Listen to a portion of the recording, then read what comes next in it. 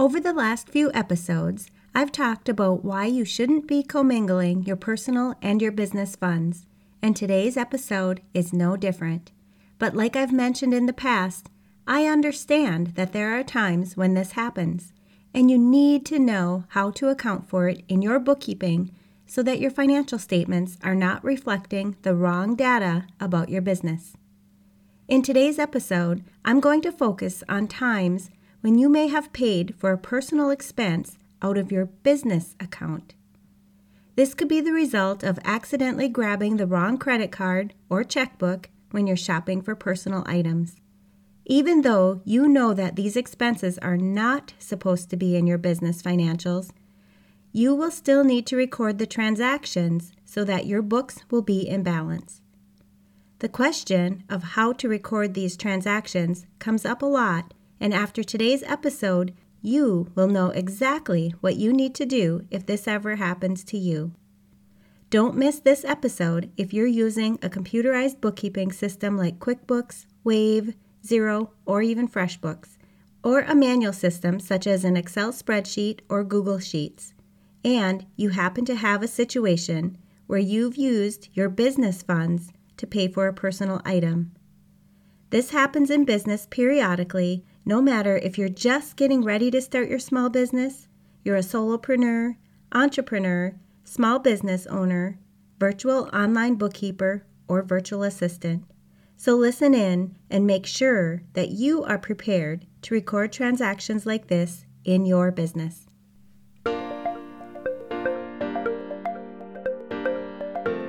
You're listening to the Mastering Your Small Business Finances podcast, where we get straight to the point on topics that ultimately affect your bottom line.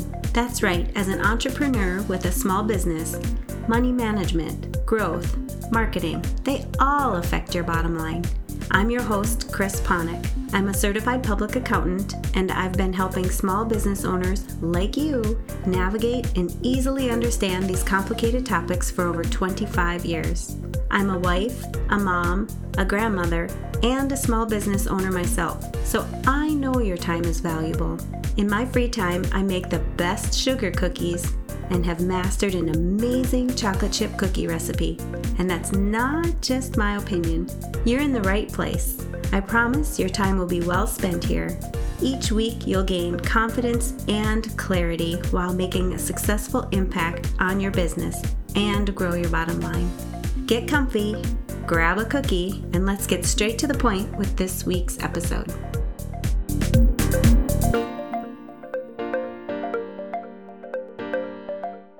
Are you looking for a computerized software solution to do your bookkeeping? I highly recommend checking out QuickBooks Online. I've been using QuickBooks myself for over 20 years, and they really know how to streamline processes and make your bookkeeping and recording your transactions simple and easy.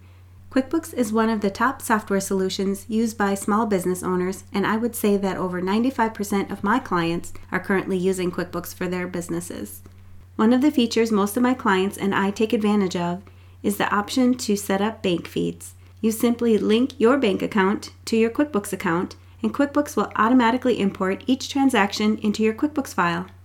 You'll save a ton of time not having to manually enter each of these transactions.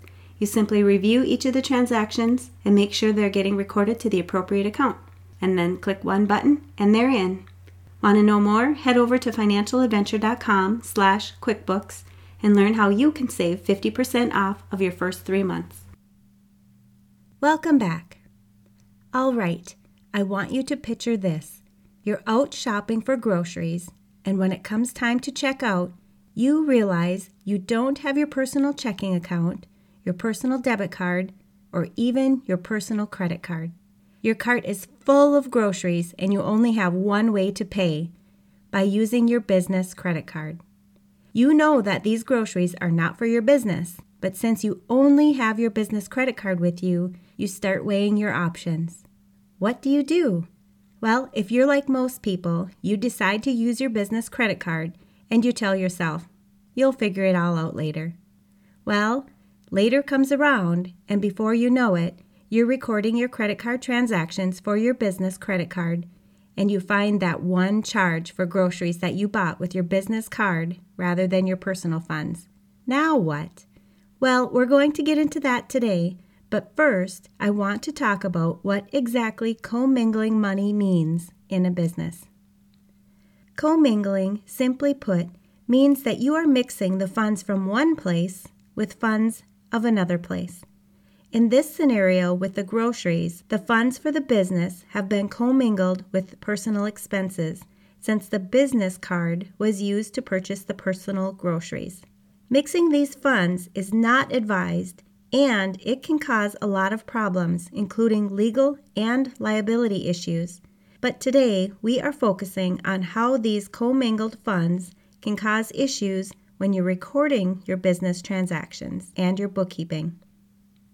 Okay, so back to our situation where we purchased personal groceries with our business credit card. When the time comes to record this personal expense that was incurred with the business credit card, I'm sure there's lots of advice to take into account. I know that there's a few of you out there saying, why don't you just leave that one charge out of your books? Well, this would seem to make sense to do, but you're going to run into an issue when you go to reconcile your credit card account. To be able to reconcile an account, you need to have all the transactions accounted for and recorded. This same situation could happen with your business checking account or other business accounts. And no matter which business account might be used, you need to have all of your transactions recorded to be able to reconcile that account. For this situation, we're going to stick with the scenario that we used our business credit card to make that purchase. Luckily, there's a pretty simple solution. For most businesses, you would record this personal transaction as an owner's draw. This account is found in your equity section on your balance sheet.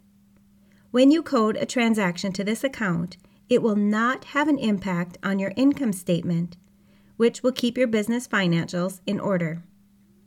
Whenever you come across a personal expense that you have made with a business account, you'll want to make sure that you use this same owner's draw account. If you don't see an owner's draw account in your equity section of your chart of accounts, you might have something similar. I know QuickBooks has an account called Owner's Pay and Personal Expenses, for example, that's often included in their chart of accounts in the equity section. This seems pretty straightforward, but I often see business owners who will add an account in their chart of accounts for something that they pay for personally out of their business account. And this account that they add is an expense account. You do not want to do this. For example, what if you needed to pay for your daycare expenses out of your business account? Daycare expenses obviously are personal expenses. In this case, you would not want to add a new expense account called daycare expenses as an expense and code your daycare transaction to this account. What this would do is reduce your net income on your financial statement, and it would give you a false sense of how your business is doing. If you continue to pay these daycare expenses from your business, and you had, say, $5,000 in daycare expenses throughout the year, and these were recorded as a business expense, your net income for the year would be understated by $5,000 from the daycare expenses. When you actually take the $5,000 of personal expenses out of your income statement, all of a sudden you have an additional $5,000 of net income you may not have been planning on paying taxes on. If you recorded the daycare expenses as an owner's draw or an owner's pay and personal expense equity account, your income statement would have listed the correct net income, and you would have been able to make better business decisions based on the accurate data. Keeping your business and personal expenses separate can be difficult, but I do have one tip that I can give you today to help you keep your business and personal expenses separate. Whenever you're making a purchase and you have both business and personal items that you're purchasing at the same place, run one transaction through with all of your business purchases, and then run a separate transaction through with all your personal items. Pay for these two transactions separately with the correct business or personal account. I know that this sounds like a hassle, But when it comes to your books and making sure that you're not commingling your personal and business funds, I promise it will be much easier on the bookkeeping side. Just make sure that you don't leave home without both your personal and your business accounts, whether that be your business checking, personal checking, business debit card, personal debit card, or your business credit card or personal credit card, so that you can keep everything straight. If you're outsourcing your bookkeeping and you have a lot of personal transactions in your business finances, this could also be costing you additional fees as well. Most bookkeepers will base their fees on the amount of time that it will take to do your bookkeeping or on how many transactions you have each month. By keeping your personal transactions out of your business accounts, you'll not only have any additional transactions that could be causing more time and a higher fee for you to pay to have your bookkeeping done. Have separate business accounts and don't commingle your business and your personal funds. Making sure that you have separate business and personal accounts is one of the items that I have listed in my 5 essentials for stress-free bookkeeping. This guide is helpful whether you're doing your own bookkeeping for your business or you're doing bookkeeping for multiple businesses, by covering the 5 essentials every business needs to do to have stress-free bookkeeping. Grab your guide by going to financialadventure.com/5essentials. That's the number 5 ESSENTIALS. And if you have any bookkeeping questions, you know that you can contact me by going to financialadventure.com/contact-us. I'll post a link where you're listening to this podcast so that you can easily contact me. All right, to recap this episode. Number 1, commingling means that you are mixing the funds from one place with the funds of another place. For example, you could be mixing your business funds with your personal funds. Mixing these funds is not advised, and it can cause a lot of problems, including legal and liability issues. Number 2, when you're doing your bookkeeping, you can't just leave out the transactions that you do for personal expenses out of your business accounts. To be able to reconcile an account, you need to have all of the transactions accounted for and recorded. Number 3, for most businesses, when you have a personal transaction, you would record it as an owner's draw. This account is found in your equity section on your balance sheet. When you code a transaction to this account, it will not have an impact on your income statement, which will keep your business financials in order. Number 4, if you don't see an owner's draw account in the equity section of your chart of accounts, you might have something similar, such as owner's pay and personal expenses, for example. Number 5, do not add an expense account for personal items and put it in your income statement. This would reduce your net income in your financial statements and would give you a false sense of how your business is doing. Your net income for the year would be understated by these personal expense amounts.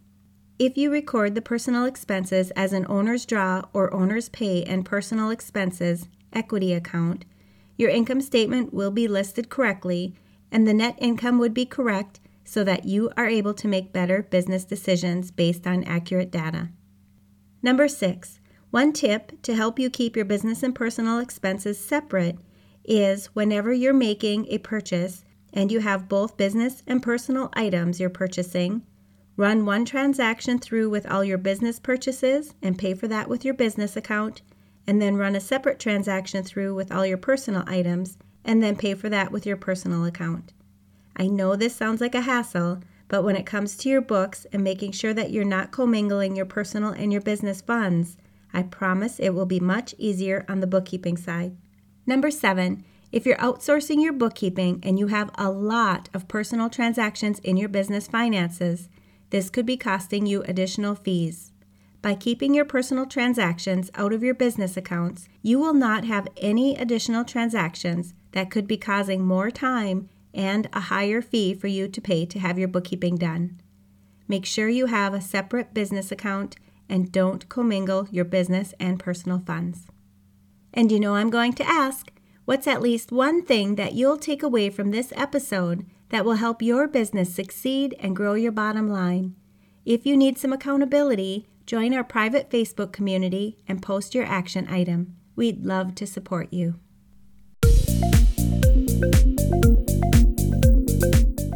Thanks for taking the time to tune into this episode of Mastering Your Small Business Finances.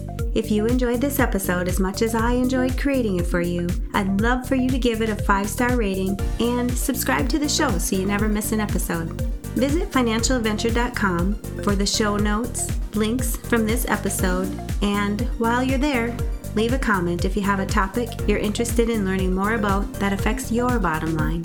If you're looking for a community where you can ask questions and get feedback about your small business, join my private Facebook group. You can find the links to this group and more on financialadventure.com. And remember, any financial information shared on this podcast is not to be considered professional, financial, or tax advice and should not be solely relied upon. Please consult your CPA or tax advisor for an opinion on your specific circumstances. I'm looking forward to having you tune in next time. Until then, dream big, follow your heart, and love what you do.